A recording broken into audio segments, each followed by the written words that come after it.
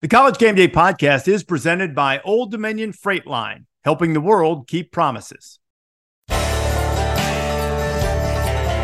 Welcome to the College Game Day podcast. I am your fill-in host, Pete Thamel. The great Reese Davis is taking a morning off here today, and there will be plenty to talk about in his absence. Obviously, one of the biggest news stretches in the sport this year has happened in the last, I would say, 72 hours. I guess no story would be bigger than Michigan, but boy, Texas A&M tried to take over the headlines on Sunday when they fired Coach Jimbo Fisher, and they will be paying Fisher more than $76 million in buyout money. This is more than 3 times the largest amount of buyout money paid in the history of college football. Those are in public contracts. I doubt there's been a private firing that surpassed that mark. Essentially, Jimbo Fisher will get more in his first payments in the next 120 days than the biggest buyout in history. He gets a lump sum of $19.2 million, I believe, within the first 60 days. Our Dave Wilson took the drive from Austin to College Station on Sunday night for Ross Bjork's press conference, and Dave is kind enough to join us today. Dave, just curious, what were your impressions in on the ground in Aggie land of the firing of Jimbo Fisher? Well, I think there's a lot of, there'd been a slow drumbeat of, this year was going to be a make or break deal. So once they lost to Tennessee and they had a couple of these second half doldrums where they didn't quite get over the hump and people started to turn after Tennessee. I'm talking the general fan base. There were still a lot of people on board. And then, for Ross, to say yesterday that really the Ole Miss loss to him was he came home and he was sitting outside with his family and just decided, I need to call the president. I think it just was like a slow burn that finally just, people had decided this is year 6. It's not happening. It's time to make a move. And they just did it. And regardless of winning by 41 points on Saturday night, they went ahead and made the move. And so I don't think there was a lot of surprise. I think there might be some surprise on the timing after a win, but it sounded like more of a slow, deliberate decision than something that was a rash thing. Stuck in neutral, I think, is the phrase we'll probably remember from that Ross Bjork press conference. Dave, just walk me through a little bit of the vibe there on the ground, right? Like you have this proud program that hasn't won a league title since 1998. They have all this money, they have all this ambition, they have all this NIL aggression. Why do you think it hasn't worked there? And what was the feel in the room on the ground in College Station? I wrote a story when they hired Jimbo about their history of just trying everything. I mean, and they've made these record contracts. Bear Bryant had a record contract. Jackie Sherrill had a record contract. Jimbo had a record contract. I mean, they've tried everything. They've tried the hot up and comer with Sumlin. They've tried Mike Sherman coming back from the NFL, who had been a former assistant. They've tried, then they went for the big splash with Jimbo, and you can't really begrudge them at the time for taking the swing. One of the very few coaches who had actually won a national championship, and to hire him from his school was a pretty big move. Just as it was, if you think about how crazy it was that they hired Dennis Franchione off a 10-win season at Alabama. I mean, this is something that they've never shied away from. They had Bo Schembechler on the hook for like a day before he changed his mind. I mean, this is something that they've done forever. So I think, in this case, wait, maybe it's time to reevaluate. Do we keep swinging for names? Do we try to find the right fit? I think that's been the mood, is like, what are we doing that's not working? R.C. Slocum is really the one man who has had sustained success there, and that's been 25 years since he won a conference title. Why do you think, Dave, the ambitions and investments have not met the realities at Texas A&M? I think it's when I reported that story, look, I went to Texas A&M for 2 years, and my family are all Aggies. My dad was a car dealer who was actually on the A&M Wheels team that donated a car for one of Coach Slocum's assistants to drive. Like, I've been around for a while. And it's been a frustration, everything nothing's ever just lined up right at the right time. You had RC come along right after Jackie. Jackie Sherrill kickstarted everything and sort of made them a professional, organization. And he beat Texas, 5 times or whatever. And that had never happened. And then RC takes over and has this sort of steady, sustained success, but the facilities fell behind. They never really had they had John David Crow as the AD for a while. Wally Grove was an accountant who was the AD for a while. Sort of like the ambitions were never met by a level of professionalism in the department for a long time. Now, they were professional in a sense, but not in terms of big time football. So I think with Jimbo, that was the chance. Everything, they'd built the facilities, they'd redone the stadium, they had a athletic director that was in the place, and that's been the most puzzling one. I think they hit right at the right time of an Alabama dynasty, Georgia's rise. It's a tough thing, and nothing's just ever lined up just right. But the most impressive thing to me is that they've never, they had 103,000 people in the stands for a game against a bad Mississippi State team with frustration. They don't give up. They're desperate for a winner. They really want to win, and I give them credit for that. And at some point, it's got to work. What did you make of Ross Bjork's comments? He obviously spoke for a long time. I caught some of it on the SEC network last night. Thought he was pretty direct, pretty pointed, which maybe some athletic directors aren't. A lot of these guys just put out 8-word statements and thank the coach for their time. And he put himself out there. I was curious what you made of his comments, Dave. I thought it was what I took away that I thought was most interesting is him saying, this was my decision. It was a recommendation. The president and I decided. The board didn't vote. I don't know what those deliberations were like in that room, but I do know that that's been the reputation, right? Is that it takes a few boosters to make these moves. And Ross is trying to say, hey, look, we're doing this the way it's supposed to be done in a professional way. So I took the fact that he was willing to stand up and say, this was my decision. And he also said the extension was something that he takes responsibility for, that they will learn from and try not to do again. But, I don't know what that situation is like, but I do know that they're making a concerted effort to say, hey, look, we're doing this in a, this is a one line situation, and we're standing up and making the decisions ourselves. So the financial part of this, in my opinion, can't be overstated, right? It is like cartoonishly more than the 21.7 maybe that Gus Malzahn got when he got fired from Auburn. And that was probably 3 years ago now, because that was pre-Harsin, maybe 4 years ago. Yeah. But that was considered gobsmacking at the time, right? And even when they fired Sumlin at A&M and they owed him, was it 10 or 15 million? I think it was 11. And Herman was 15 down the road. Yeah. So yes, exactly. And so those were considered eye-popping numbers, right? Did he detail, Ross Bjork, in his press conference yesterday, Dave, how it would be paid for? Yeah, I was just looking that up because his quote was, "The finances are monumental." So again, they're not shying away from the fact that they know that this is an insane number. He said the initial payment will be the 19.2 will be within 60 days, which you wrote about. The 12th Man Foundation is this massive fundraising arm, one of the best in the country at what they do.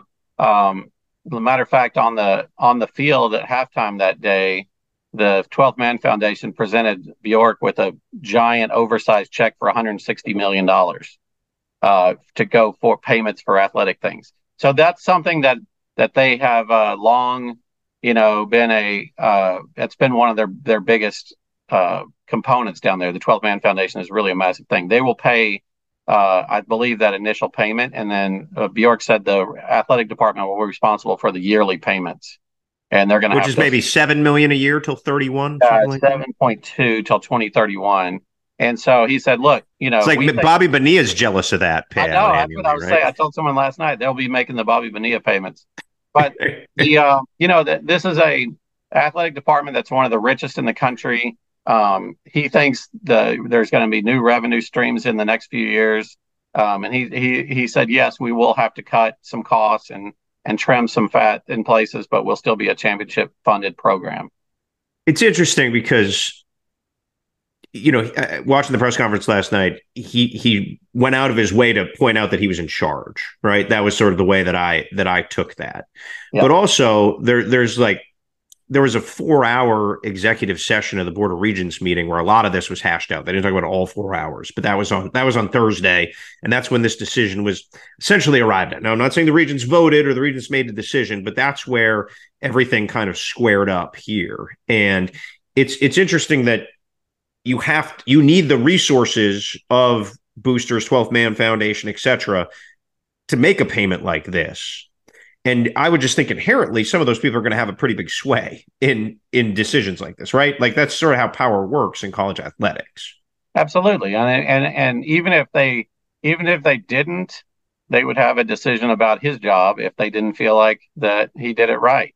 And so I think you're right. I mean, there's these are the guys that you have to placate. These are the guys you have to listen to. These are the guys that ultimately decide most of what happens. And so yeah, I think that I took that away like you did with that Ross was standing up and saying, "This was my call. I made the decision."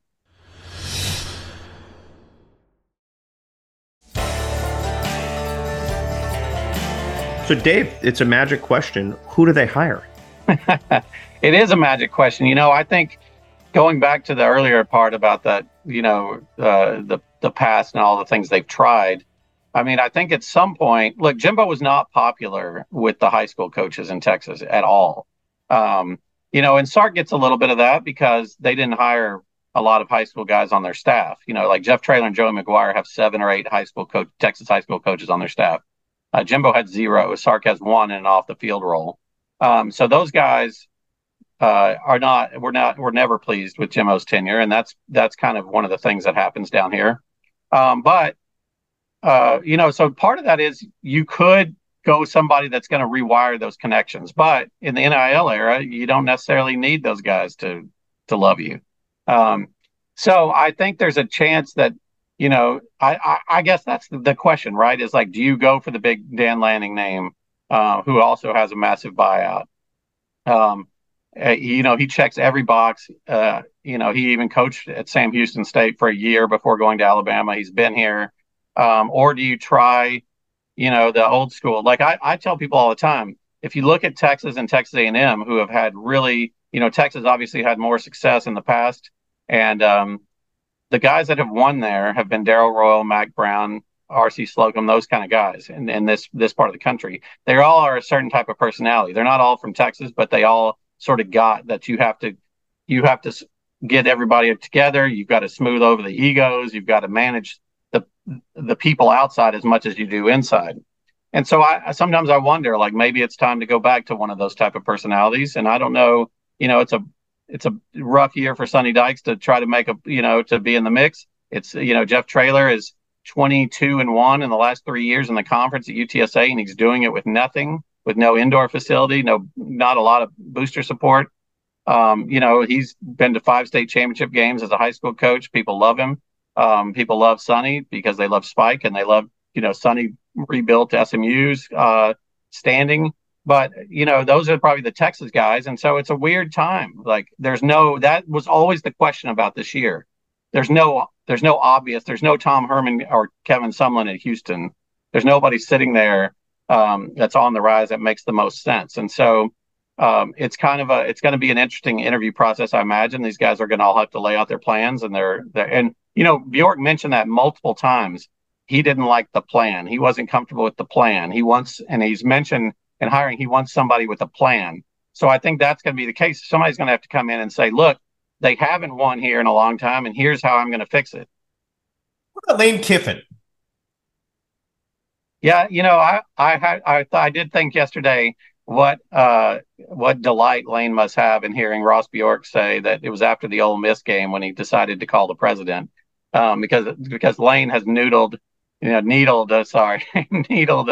at every turn anytime he can, including 2 years ago when I was covering that game when they ran for 400 yards against him, and Lane came out and said, "Wow, it's just amazing we could do that against all those 5-star players." And you have the NFL talent, NFL roster quote this year. Yeah, all those things. He loves to point that out.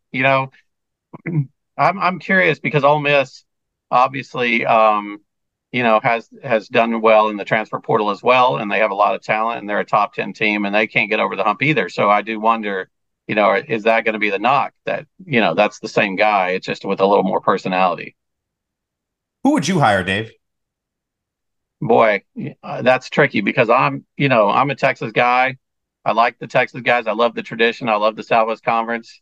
You like Texas, Dave? Do you like Texas football? I do. I don't know if you know that. So that hasn't been clear from the subjects you tend to cover that you like Texas football. I tend to lean into the fact that they need somebody who gets it. I mean, it is a look. I've watched since the SEC era. Whenever the Aggies go to a new town, and everyone, every time they go to a new city, the Yell Leader videos go viral, and everybody's like, "What is this?" And I think the Aggies are just tired of being embarrassed. They're tired of being a laughingstock. They're tired of being the object of, snark, and they always have been. That's why Aggie jokes are a thing. And so you need somebody who's going to come in and be a people person, be a guy that gets it, who understands it. And I think you open the doors to the state, and all of a sudden, I'm curious, as a national recruiting thing, and in the NIL era, with the kind of money that they're throwing around, do kids that grew up in New Jersey or Florida or Pennsylvania that come to Texas A&M, and if they lose, does that affect them the way it does a kid that grew up here that wanted to play for the Aggies his whole life? Not if the check's clear. Right. And so that's my thing. They go out and they get in their Charger and their check's clear. And, now look, and I'm sure they care. I'm not besmirching every kid, but I just think, the best they've been is when they recruited Texas hard and developed those kids and put a product on the field that was proud, and the fans appreciated. I mean, the 12th man is a thing for a reason. And so I tend to lean toward the Texas guys, and so I'll leave it at that. I don't know. You think Jimbo gets fired if Connor Wegman doesn't get hurt? I mean, he lost 4 or more games in every year except for 2020. I just don't think. Sure. I don't think that was going to happen. I think, you had somebody. I think it built up around him. You watch a chain go in the NFL and look like Marshall Faulk, and you wonder, why didn't he do that in College Station? His first game where he got extended action, he was MVP of the Orange Bowl. You see, there was he was asked just a couple of weeks ago if he needed to simplify his offense for college kids, and he said no, he's getting them ready for the NFL. But that's not his job. Your job is to be good in college, and his NFL quarterbacks haven't really worked out. And so, what is the point if that's the case? And so, I think there was a growing sense of, I'm not sure that this guy gets it. Jimbo wears people down in terms of his aggressiveness and his desire to ask for more. And I think at some point it just, the rubber wasn't meeting the road, and it was time to move on. And I think that's why they arrived at a $6 million decision. Do you think there's a talent exodus? You got the Walter Nolans, the Evan Stewarts, the obviously Wegmans. Like, there's some good players on that roster. And again, the dynamics of what their NIL deals look like, I'm not sure of. But do you think we see the talent flood out of there? Were those high caliber players more attracted to the offers or to Jimbo?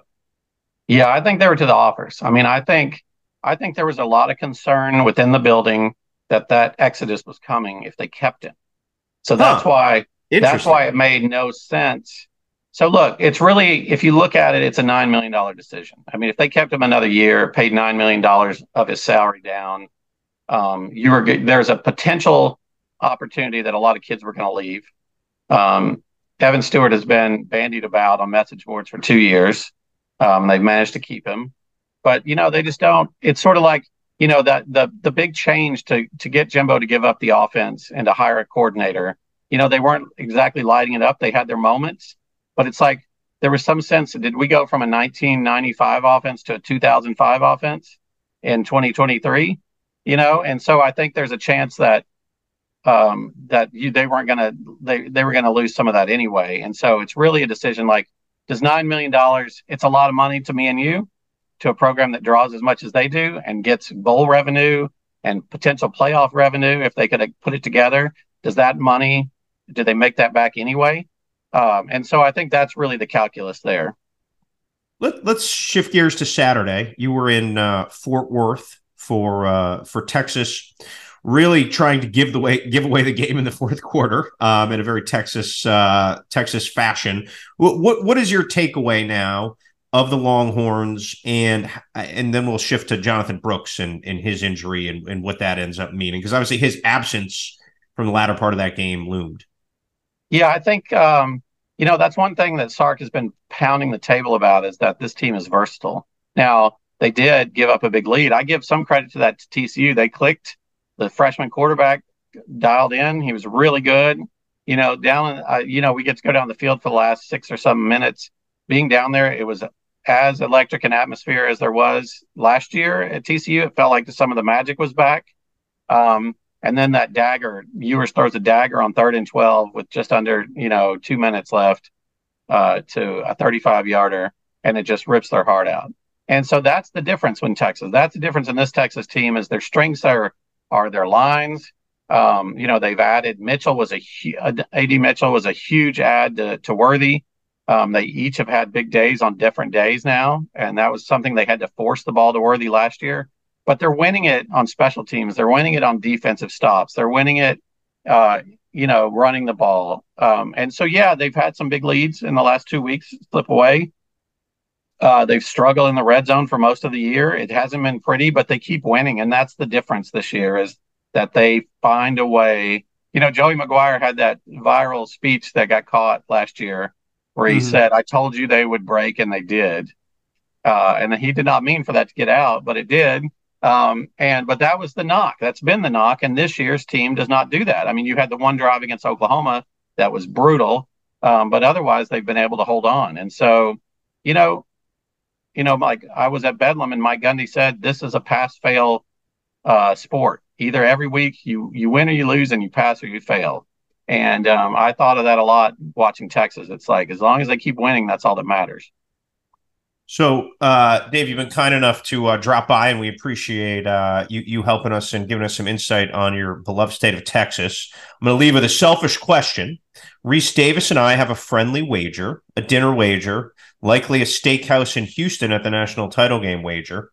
He says Texas is going to win out and go to the playoff. He thought Oklahoma's loss in Bedlam cemented them as a playoff team. I thought they would, to use Reese's favorite phrase, step on a rake at some point, because we watched Texas step on rakes for a greater part of 15 years. So Bill Connolly actually gave us some good insight on the odds of this. Who will win the bet, Reese or me? And I think it's tough. I think it's tough for Texas to get there, especially, I think it's going to be a tough game in Ames this week. But you look at the lineup against them, they're at 7. Obviously, Michigan, Ohio State will have a big say in that. But Oregon, Washington, Florida State, I think it's a tough slog to get there with the current state of the Big 12. I don't think the Oklahoma losses help Texas in that regard. They lose to Oklahoma State, who gets absolutely blown out the next weekend by UCF. And that was wild, by the way. There's like 8-10 of those games a year where you're just like, whoa, And that there's a lot of the national reputation of the Big 12 takes a hit. I think it's super fun and entertaining, because it's like the crabs in the bucket and everybody's always trying to pull one back down. And you go to these places where they care about football, where the crowds are loud, even if the team's not great. They just manage to put it together in one game or two, like UCF did. And so it's going to be a slog to get through these last couple of games for sure. All right. Well, Dave Wilson, we appreciate you joining us. I appreciate you saving me a hefty dinner tab in Houston with your prediction. We don't know yet. We don't. That is why they line them up and play them. I'm going to leave you with this question: who will be Texas A&M's next coach? One word answer. One name answer only. Oh, I would say Lanning. I think Lanning is if it checks every box. Now, all right, we'll see. Dan Lanning, it is our Techspert, Dave Wilson. We appreciate you stopping by the College Game Day podcast. Appreciate it. The weekend review, which this week will be with the great Bill Connolly, is brought to you by Dr. Pepper. It ain't college football season without the delicious taste of an ice-cold Dr. Pepper, the one fans deserve. I just need a pocket square. I feel like I can do this Reese Davis thing. This hosting thing isn't that hard. We welcome our friend Bill Connolly for his weekly Monday spot on the College Game Day podcast. and Bill, who is the maestro of predictive metrics and SP plus. We're going to throw that out the window, Bill. We're just going to talk the carousel because the carousel, after a very quiet, it was the first time in a decade there hadn't been any firings at the November point in the season. At least firings because of performance on the field. Right. Yeah. Mel Tucker got fired, but we don't need to go back there.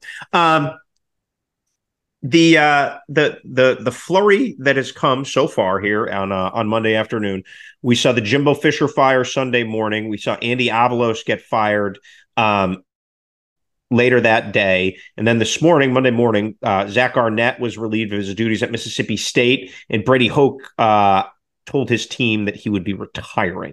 So these are 4 good, interesting jobs. Different places. It's sort of like a good little college football Yahtzee, right? If you can go from College Station to the blue turf to the new stadium in downtown San Diego to obviously Stark Vegas. A little bit of everything. But Bill, we must start in College Station. Dave Wilson just joined us.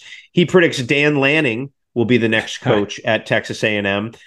I don't know if a $20 million buyout to hire Lanning would actually cost $30 million because of taxes, right? That's how those buyouts tend to work. And there's ways that, you can mitigate and all that stuff. That's again, they just paid $76 million to fire the guy. So I'm not going to put anything past them financially. There's also an interesting question too that we can dive into here is Oregon in the Big Ten a better job than Texas A&M in the in the SEC? So Bill Connolly, who gets the Texas A&M job? Yeah, well, first of all, it should be Jeff Traylor. I think he's perfectly built in every possible way. When you spend $70 million to get rid of your last coach, I assume there's some sort of baked in desire to make an enormous splash with the next hire, which can then lead you to not making the best hire on the board. And I think that probably penalizes Traylor because number one, he's UTSA's head coach, not Oregon's or anybody else's. And they started this year really poorly, had guys hurt. They have caught fire over the last 4 to 6 weeks UTSA has. And I think, Traylor's pulling off one of his better coaching jobs. They're still they're still 6-0 in the AAC in their first year there. Not that they played anybody particularly impressive, but they will. They've got Tulane coming up. So yeah, I think Traylor would be perfect. I assume he is not at the top of the list because he's not a big enough name. And that seems to be the overpowering thing here. As far as Lanning goes, you're right. I think one of the things that Lanning seemed to understand over the last couple of years was that I've got it really good. I can recruit really well, and I'm in the Pac-12 with an easier path towards the top. Now he's not in the Pac-12. He goes from having the best team in the Pac-12 to, at best, in terms of my current rankings, the 3rd best team in the Big Ten. And you can almost say that's kind of a peak situation for them. So now I would say, if he's just looking at pure job security and uniqueness and everything else, maybe Oregon isn't as attractive as it was 6 months ago in that regard. And maybe it is worth taking on the absolute hell that is coaching Texas A&M's football team, where everybody assumes this is the one. Everybody, it's a great job, even though nobody ever succeeds at it. And that's maybe it does make it a little more attractive in that regard. What about Mike Elko? Everything fell apart at A&M after Mike Elko left. Yeah. And obviously what he has done at Duke has been remarkable in a lot of ways. You were probably watching. That was really the only good game Saturday, the only competitive game Saturday night. Yep. So I think a lot of us junkies found ourselves hooked on the ACC network late at night to see if with a 3rd string quarterback, they could, Duke could figure out a way to beat Carolina, and they didn't. Yep.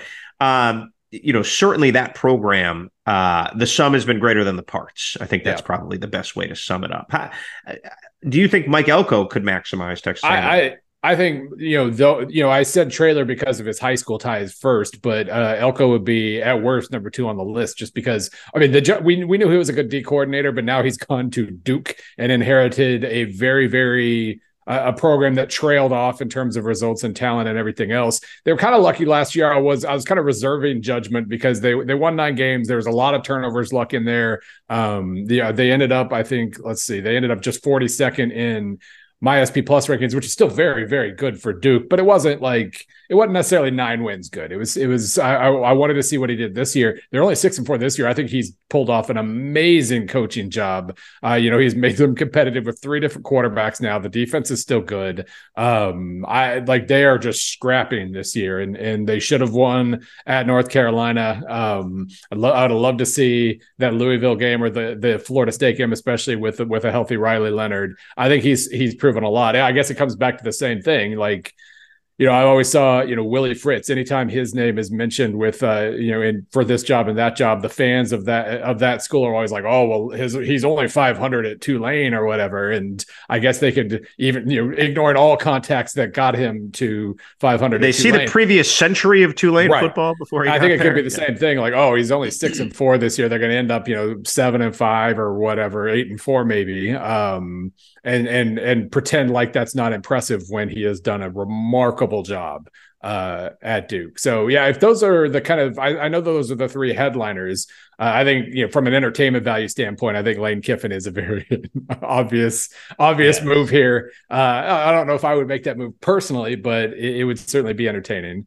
I think our bosses would like that move. Oh yeah, that would be just for pure theater and ratings. Jimbo Fisher.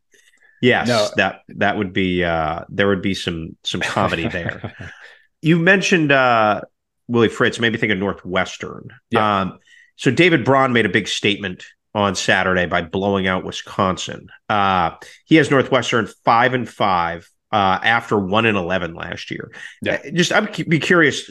You obviously are dialed in on the metrics. Like, just how different on paper is this Northwestern program year 1 under David Braun compared to last year under Pat Fitzgerald? Yeah, I mean, defensively, they've rebounded. They'd fallen to 62nd in defensive SP plus last year. They're back up to 36th now. The offense is, a work in progress. Yeah. Their quarterback's been hurt, since September 30th. He just came back, Ben Bryant, on Saturday. And they've overachieved projections pretty significantly 2 of the last 3 weeks, which is a good sign. And just ignore the Iowa game, because that was always destined to be 17 total points or whatever. But it seems like maybe the ratings aren't good for the offense, just like they haven't been good for Northwestern's offense in almost a decade, I guess. But the fact that he's 5-5 this season, with now what is basically a 50-50 shot of getting to bowl eligibility. Yeah. Purdue, Illinois? Yeah, Purdue, from a number standpoint, they're a slight projected favorite against Purdue and a slight projected underdog at Illinois. So when one of those two get to 6-6, that is a ridiculously good coaching job this year, considering everything. Well, considering the fact that the program hasn't been in good shape for a few years, and then considering everything that happened in the offseason, that would be a really, really strong performance. Yeah. Well, let's bounce around a little bit. One of Bill's great attributes to ESPN is that he knows just as much about Louisiana Monroe as he does about Alabama. So we can duck and dive through a few of these openings. I guess we'll go chronological in how they opened and go to Boise from here. I ended up filing our news story about the firing Andy Avalos and just dug in a little bit on Boise, and just ultimately Avalos didn't live up to the standard he quite frankly helped create as a player and an assistant coach there for almost a decade. Well, really almost 15 years total that he was there. So in 5 different seasons under Chris Peterson, Boise was ranked in the top 5 of the AP poll. So not 5 different weeks, like 5 different seasons, 3 Fiesta Bowl wins. Until Avalos' first season, they'd been ranked in 19 straight years. They haven't had a losing season since, I think, 97, when they were in the Big West and Dirk Cutter was the coach. I mean, it's just you want to talk about completely out kicking the means that your program should be. Boise has done it for so long, and this is a little bit what we've seen the last 3 years, a little bit of reversion to the mean. And I'm kind of curious, Bill, what you thought of the decision on Avalos and what you think about Boise going forward, where they made it clear they want to dominate the Mountain West. Yeah. I mean, this is one of those hires, like, you have no idea how it didn't work. It seemed absolutely perfect on paper. He had all of the background you want from a Boise State, the all-conference linebacker, all that stuff. Plus, then he had gone to Oregon and succeeded as a defensive coordinator as well. So it just seemed like this was the perfect next step, the perfect successor for Brian Harsin. And I mean, The first couple of years were kind of strange. Like 2021, he takes over. They rank 34th in SP Plus, but they lose a lot of close games. Only go 7-5. But that's still like you could point to like good defense, good special teams. Like, and they lost that preposterous triple overtime rain delay game at UCF. That's you remember that game? I forgot about the rain. Hank, I was at that game. That's one of the reasons I remember. I left the stadium like 2 a.m. Hank Bach. It was so lightning delayed that Bachmeier zoomed into a class back at school and he went viral for like, showing up in his like shoulder pads and eye black. That's right. Anyway, random aside, continue, Bill. Yeah, but I mean, didn't they hold a big lead in that game too? If they did, right? They jumped out like 21-0, 21-3, something like that. It was a classic Gus Malzahn win. Like, just Gus cannot win conventionally; he's incapable of it. And that even was, if that means blowing out Oklahoma State this last, yes. Even the blowouts are unconventional with Gus. But no, like after that first year, the results weren't that great, but you're like, yeah, I can I think this is fine. And then last year, it was the exact reverse. They won a bunch of close games. They fell to 59th in SP Plus while going 10-4. So after 2 years, it was extremely conflicting impressions. I wasn't really sure what to think. The offense, I really liked Taylor Green, but the numbers just weren't very good last year. So there was a lot riding on this season, and they're 5-5. So 3 years in with a favorite son, like you could say maybe that earns you a fourth year no matter what. But going 5-5 at Boise in this time where, the playoff is coming up and everybody, like, it feels like a big moment to be good at football. And Boise State's kind of had its worst 2 years now on paper that they've had in like 2 decades. So from that sense alone, I get it. I was thinking he might get a third year just on name alone, or fourth year, excuse me. But I mean, yeah, you're 5-5 at Boise State. That's always going to be danger zone. Give me a couple names, Bill. Who'd you hire? Well, who's left? Let's see. So, you got to put on your Boise State hat. Let's see. Is Jared Zabransky ahead? No, I guess not.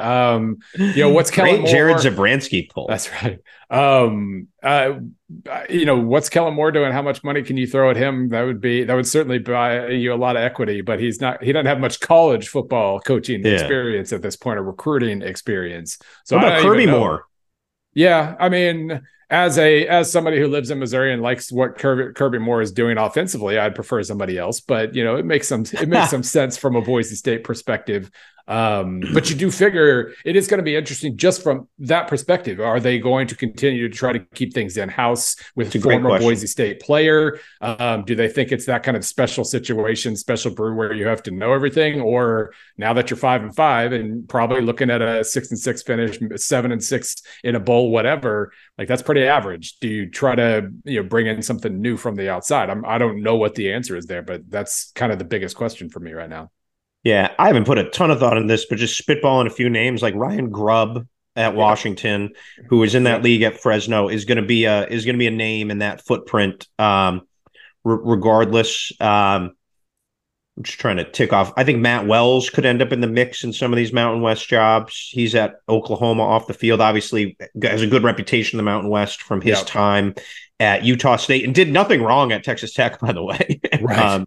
Yeah, that was funky. This would be the funniest name I can throw out would be current Idaho head coach Jason Eck, who is doing an amazing job at Idaho. He's done great. Probably not going to be knowing the relations between Boise State and the University of Idaho. I doubt that happens. But if you're talking about successful coaches in the region, he is doing amazing things right now. What about Brent Vegan, Montana State? Oh, yeah.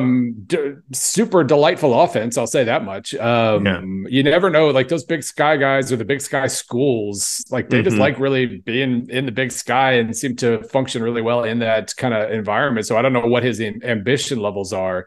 But their offense is super fun. Their defense is just to hit something really hard on every single play. It's a style that will win you over. So yeah, I mean, if he's interested in such a thing, you could do a lot worse. He's a really, really fun coach. Yeah, Jeff Choate is a name, I think, with some ties if you're going to stay in the family. I mean, look, Brian Harsin obviously is living there right now. Is that remarriage possible or not? And here's a clever name. What about Justin Wilcox? Things aren't great at Cal, right? Yeah. And that job became much harder It was already hard. I think it becomes much harder in the ACC, right? And if you feel like you're treading water there, he was obviously a former Boise assistant, has strong ties there.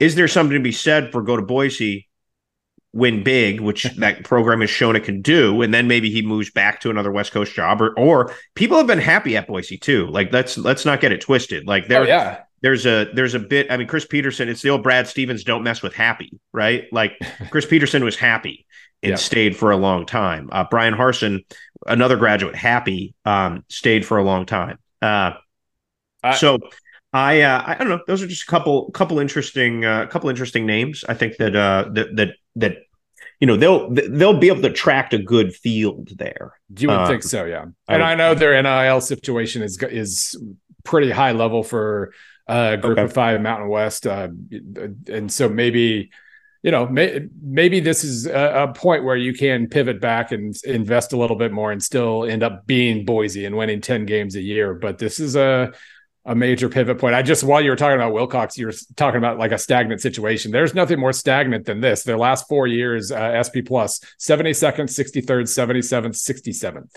And in that time, they've flipped all the way around from good defense, bad offense to good offense, bad defense. But that's about as average as you can possibly be. And I'm sure he knows a lot about coaching still, but it does seem like a time for him to maybe find a new opportunity.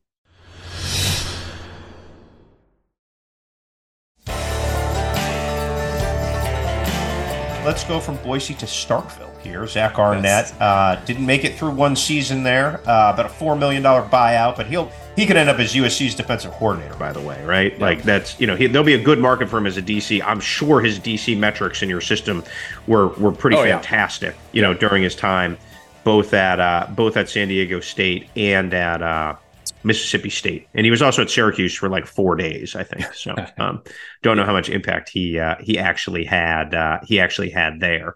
But when you take a step back and look at Mississippi State, who jumps out to you there, Bill?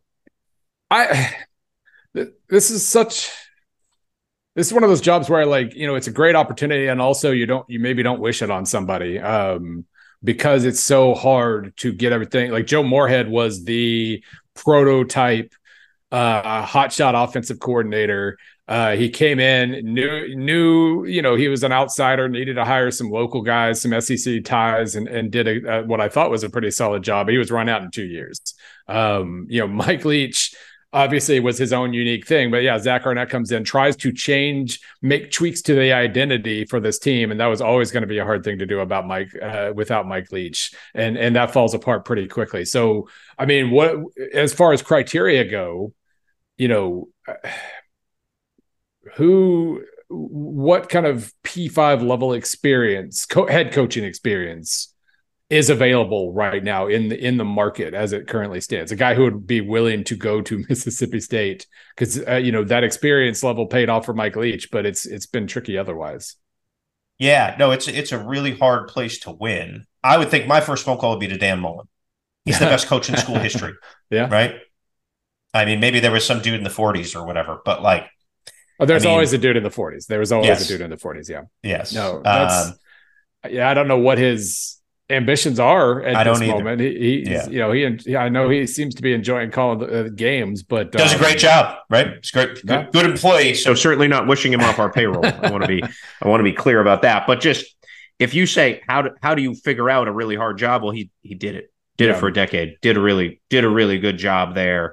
Understood you need to run the quarterback. Understood recruiting and development, right? It's a developmental job. They put a ton of guys in the pros. Yep.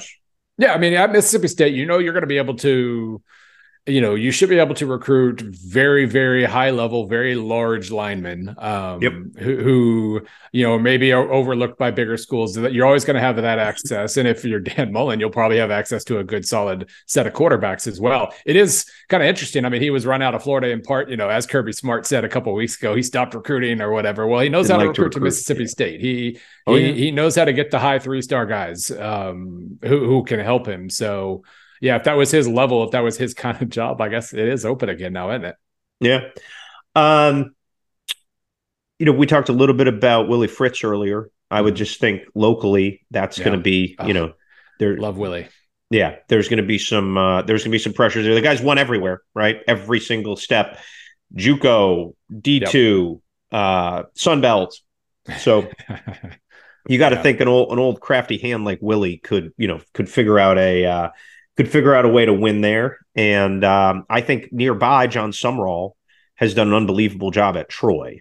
I take such a liking to some of these schools, and I love the job they're doing that I almost don't. I don't want to Sumrall would be romantic great, but Bill Connolly, you romantic. Right. Let him stay at Troy a while. He's doing such a he has SEC experience, obviously, and knows the very specific area that Mississippi State is located in. Seems to have a good feel for roster management, just in terms of what bringing in all the different pools of available talent, transfers and JUCOs and everything else. And at Mississippi State, having those ties already, that would certainly be, Willie and Summerall both. I love what they're doing, where they are, and so it makes me kind of hesitant. But they'd both be very logical hires.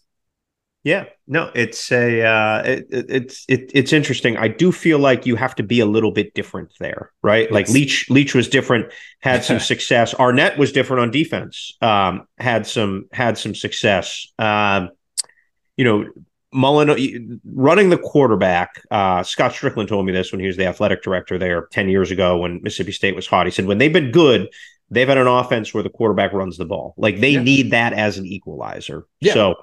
And you look like it's just the SEC is not getting any easier with Oklahoma and Texas coming in. So you need to find a way to separate yourself there. I guess really the fact that they are ditching divisions, maybe that makes it easier for Mississippi State specifically, not so much other teams. Yeah, but. Yeah, no, it's again, it does feel like everybody's going through this pivotal kind of we got to get our act together right this very moment kind of existential crisis right now. And it lulled me to sleep. We went so long without a firing in this regard that I was not prepared for what happened yesterday morning. Trying to write a recap column, and every time I look away, somebody else got fired or something crazy happened. So that was we're making up for lost time here. Great college football philosopher Kate Thamel has long observed coaches get fired on Sundays. Yes. Jimbo cost me a trip to the trampoline park with little Teddy. No. Well, costs. That's... Yes. Yeah. No, I would love to go to the trampoline park. See that little rascal run around and bop around a little bit. But it is what it is. San Diego State is a really interesting moment right now. Like what a wild ride that athletic department has had in the last year. You have a Final Four, national semifinal buzzer beater, magical run. You have one of the great programs in all of college basketball for the last 15 years. One of the great environments. And now you have this brand new football stadium, the last jewel you want as you aspire to join a league that no longer exists. Right? Like what a weird run. And you talk about the scramble to stay out of the margins in college athletics. Like, is there this great divide coming? Right. They build this new $300 million stadium right around COVID. They barely sneak it in, and here they have it. And now all of a sudden nobody's going because they're losing. So Brady Hoke retires. And that program in a market where you have the Padres, in a market where you have the beaches, right? The horse track, like they are in a competitive environment to draw fans. It's just not, if you grow up in San Diego and if you go to San Diego State, you're not going to all 7-8 home games every year. It's just not the way that town is wired. So who do you hire, Bill, to bring some juice to San Diego State? The scoringest coach in the market, whoever that is. Like that's been, we all have our ties to history here. San Diego State's main tie is, Don Coryell and Marshall Falk and all this super exciting ball. Last 6 years, even when they were good, the offensive SP plus rankings, 108, 120, 118, 91, 117, and currently 109. Like even when they were winning, they were playing dreadful, unwatchable football, unless other than, if you like a good run game. They did have that going for a while there. Well, they had some unbelievable running backs. They had back-to-back guys who started 4 years and ran for 10,000 yards. Right. And it was like Chase Brown at Illinois last year, even with the measly 2,000-yard rusher or whatever. Their offense still stunk, but he was able to chew up yardage, and that could be fun at times. But they got to modernize the offensive side of the ball. That's the number one thing. Like, it's one thing to be bad. It's another thing to be bad and completely unwatchable. And they've been unwatchable for a while. Now they're bad and unwatchable. And that's just, you got to reverse that. If you want to put butts in seats, score points, I think is the main advice I have, especially being in San Diego, Southern California, plenty of offensive prospects in that area. Go find some. So yeah, whatever the candidates list is currently, whoever scores the most points, hire him. What about Harsin there? I mean, he was more pragmatic. He wasn't just straight up high flying, but obviously Boise had enough talent advantages to score a solid number of points for a while. So, I mean, if you want to tie, offense plus experience, he certainly has a draw to him. What G5 coach? Because San Diego State's the best G5 job, right? That or Boise. The two best G5 jobs are. Who would bring the most high flying offense that's a sitting head coach right now? That's a good question. Let's see. As I sneak a peek at my spreadsheets, you can sneak a peek. It's not cheating if you wrote it. Yeah, that's right. Well, I mean, he has no ties whatsoever to the area, and I think he would not go.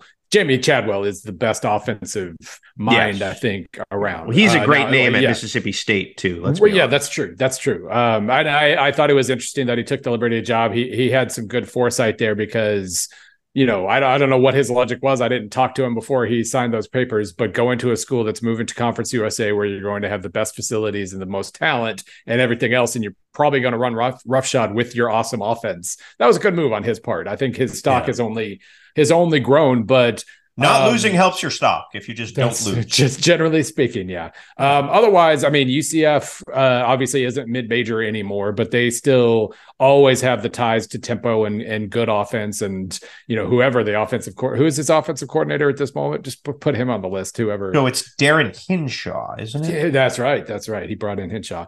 They're good. Boise State still has a pretty nice offense this year. It was the defense that kind of left them behind. Yeah, Bush Hamden's there. So yeah, Hamden's there, and he obviously, at Missouri last year, he kind of had a key role in them improving late in the year as well. So that he's got a name. I don't know if they're interested in Boise names. I who knows what the background is there, but Grubb maybe. I know they're not G5, but Grubb. Right. Yeah. No, I mean, I realize it's kind of, I said, California, lots of good recruits in California, not a lot of good offenses in California at the moment. So you can't just automatically pull from one of those, but no, I'd like to know, I'd like to think they're going to invest a solid amount in this moment.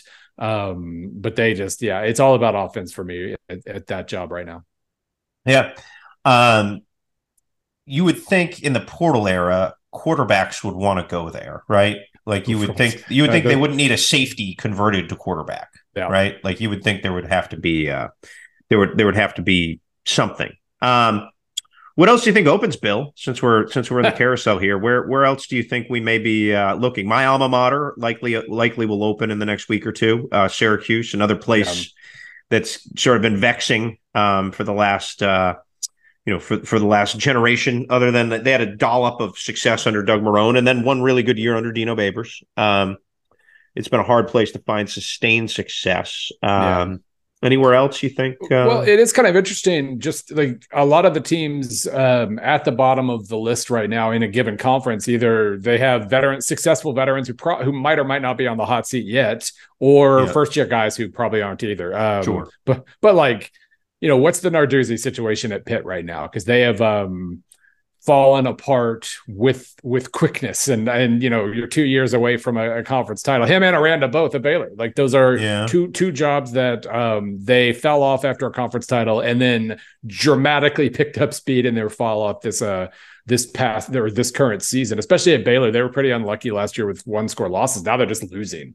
And so those are kind of interesting jobs. The Baylor dive really came out of nowhere. And if they don't have that completely maniacal comeback against UCF, almost like a historic comeback against UCF, they're really in worse straits. Yeah, that was kind of a turning for both teams. That was kind of a turning point because UCF's been underrated all year. They've been a rock solid team, but they're still sitting there at 5-5. That could have skyrocketed them. And Baylor's otherwise looking at 2-8 or whatever. I am curious about that. I'm curious about the newcomers that are struggling in the Big 12. Obviously, since he's on a first year head coach, and like I said, UCF's been unlucky, but BYU and Houston, neither of them, especially BYU, I think they thought they might do a little. They might just look a little better. They're 5-5, so they can still pull off a bowl game. They just have not looked very good for most of this season, and I'm curious what happens there. What about Minnesota? They've been the most inexplicably disappointing team to me. I thought they were going to have a top 10 or 20 defense. The defense is really falling off. Joe Rossi done an unbelievable job on that. And they just don't have it this year. As far as I can tell, like injuries haven't. And they haven't been able to control the ball on the ground. Remember, they lost the two tailbacks, Irving, and then they lost another tailback to the portal. And I feel like a lot of their defense was because Mohamed Ibrahim just gobbled up yards. Right. It didn't hurt. Yes. And they played good complementary football. But they've dropped about 30 spots on both offense and defense in my numbers this year. And they're just not. This was a perfect time for them to, watch the Big Ten West crumble to the ground and walk to a title, and they're not even going to come close. They got to they got to beat Wisconsin to make a bowl, and that's not something I saw coming. I mean, I would assume he's bought enough goodwill from 9-4 seasons to not be on the hot seat. Yeah, he's not in the hot seat at all. I mean, he's got a good long contractual protection. Yeah. That's a defy gravity job, Bill. He's defied gravity there. It's a place that really hasn't won much in a century. So it'll be interesting to see those lower tier Big Ten jobs and how, by asserting 4 programs better than the lower tier, they're affected by it. Yeah, that's also a spot where I was talking about existential crisis earlier. Like, a lot of the bottom half of the Big Ten is going to be wondering about itself here in the coming months, and I'm curious what exactly that means. Obviously, Indiana is kind of showing signs of life late in the year, but maybe that's been interesting. Like it's because they have a $20 million decision on Tom Allen. And he's showing just enough that if they don't want to spend that money, because they have overachieved, it's a huge drop. I believe it's 7.5 million or something like that after next season. Okay. Yeah. That's a significant amount of money. Like, look, money paradigms have been blown out of the water. Before the season, I did a column on ESPN Plus that basically said this should not be a busy year in the carousel, but don't believe that, because we say that every year and always ends up pretty busy. But if it was going to be a busy year in the carousel, some moves would have to happen that defy historic norms in terms of buyouts. And we've seen one so far. But if Indiana pays Auburn money in buyouts, then we've really, like, that almost might be crazier than A&M. Does that make sense? Like, it is. I mean, we are certainly living in paradigm shifting times, obviously. But no, the last 3 weeks they've overachieved by my projections by 17 points per game the last 3 weeks. And that OC shakeup really was a nice move by Tom. I mean, I was curious about why he made that hire to begin with. I didn't love that, but he saw the error of his ways, knew he had no time to waste, and made a move. Now they'll have at least a chance in each of the last 2 games. Obviously, they're not going to get to 6-6, but they've got a solid shot at 4 or 5 wins. Which, if you told me that a month ago, I would not really have guessed that. So when they were in overtime with Kent, that didn't seem very likely, right? Was it Kent? Akron. No, Akron. Sorry. They were in overtime with Akron. My apologies. Yeah, and I know they had injuries. They were showing a little defensive promise earlier in the year. So, I mean, if you're just really not wanting to write that big check, I think you can kind of spin this to where maybe they can build on something and push towards 6-6 next year or something. But it's been that whole bottom half of that conference is going to be kind of interesting to track these next couple of years, I think. Yeah. Well, have we fired enough coaches, Bill? I'm all for it. Like, like I said, writing a recap column while the world is, going crazy around you with firings, that's always kind of tricky. It's always disorienting. So I'm all for just not firing anybody else. All right. That's fair. Maybe we can get to the trampoline park on a Sunday. That's right. So, all right. Well, that is all for the College Game Day podcast today. We miss Reese Davis. He'll be back with us on Wednesday, and then obviously for our Friday picks pod with Stanford Steve, Ryan McGee will join us on Wednesday, as he always does. Bill, appreciate you and appreciate your time today, and thank you for helping me execute coaches around the country from their jobs. Anytime.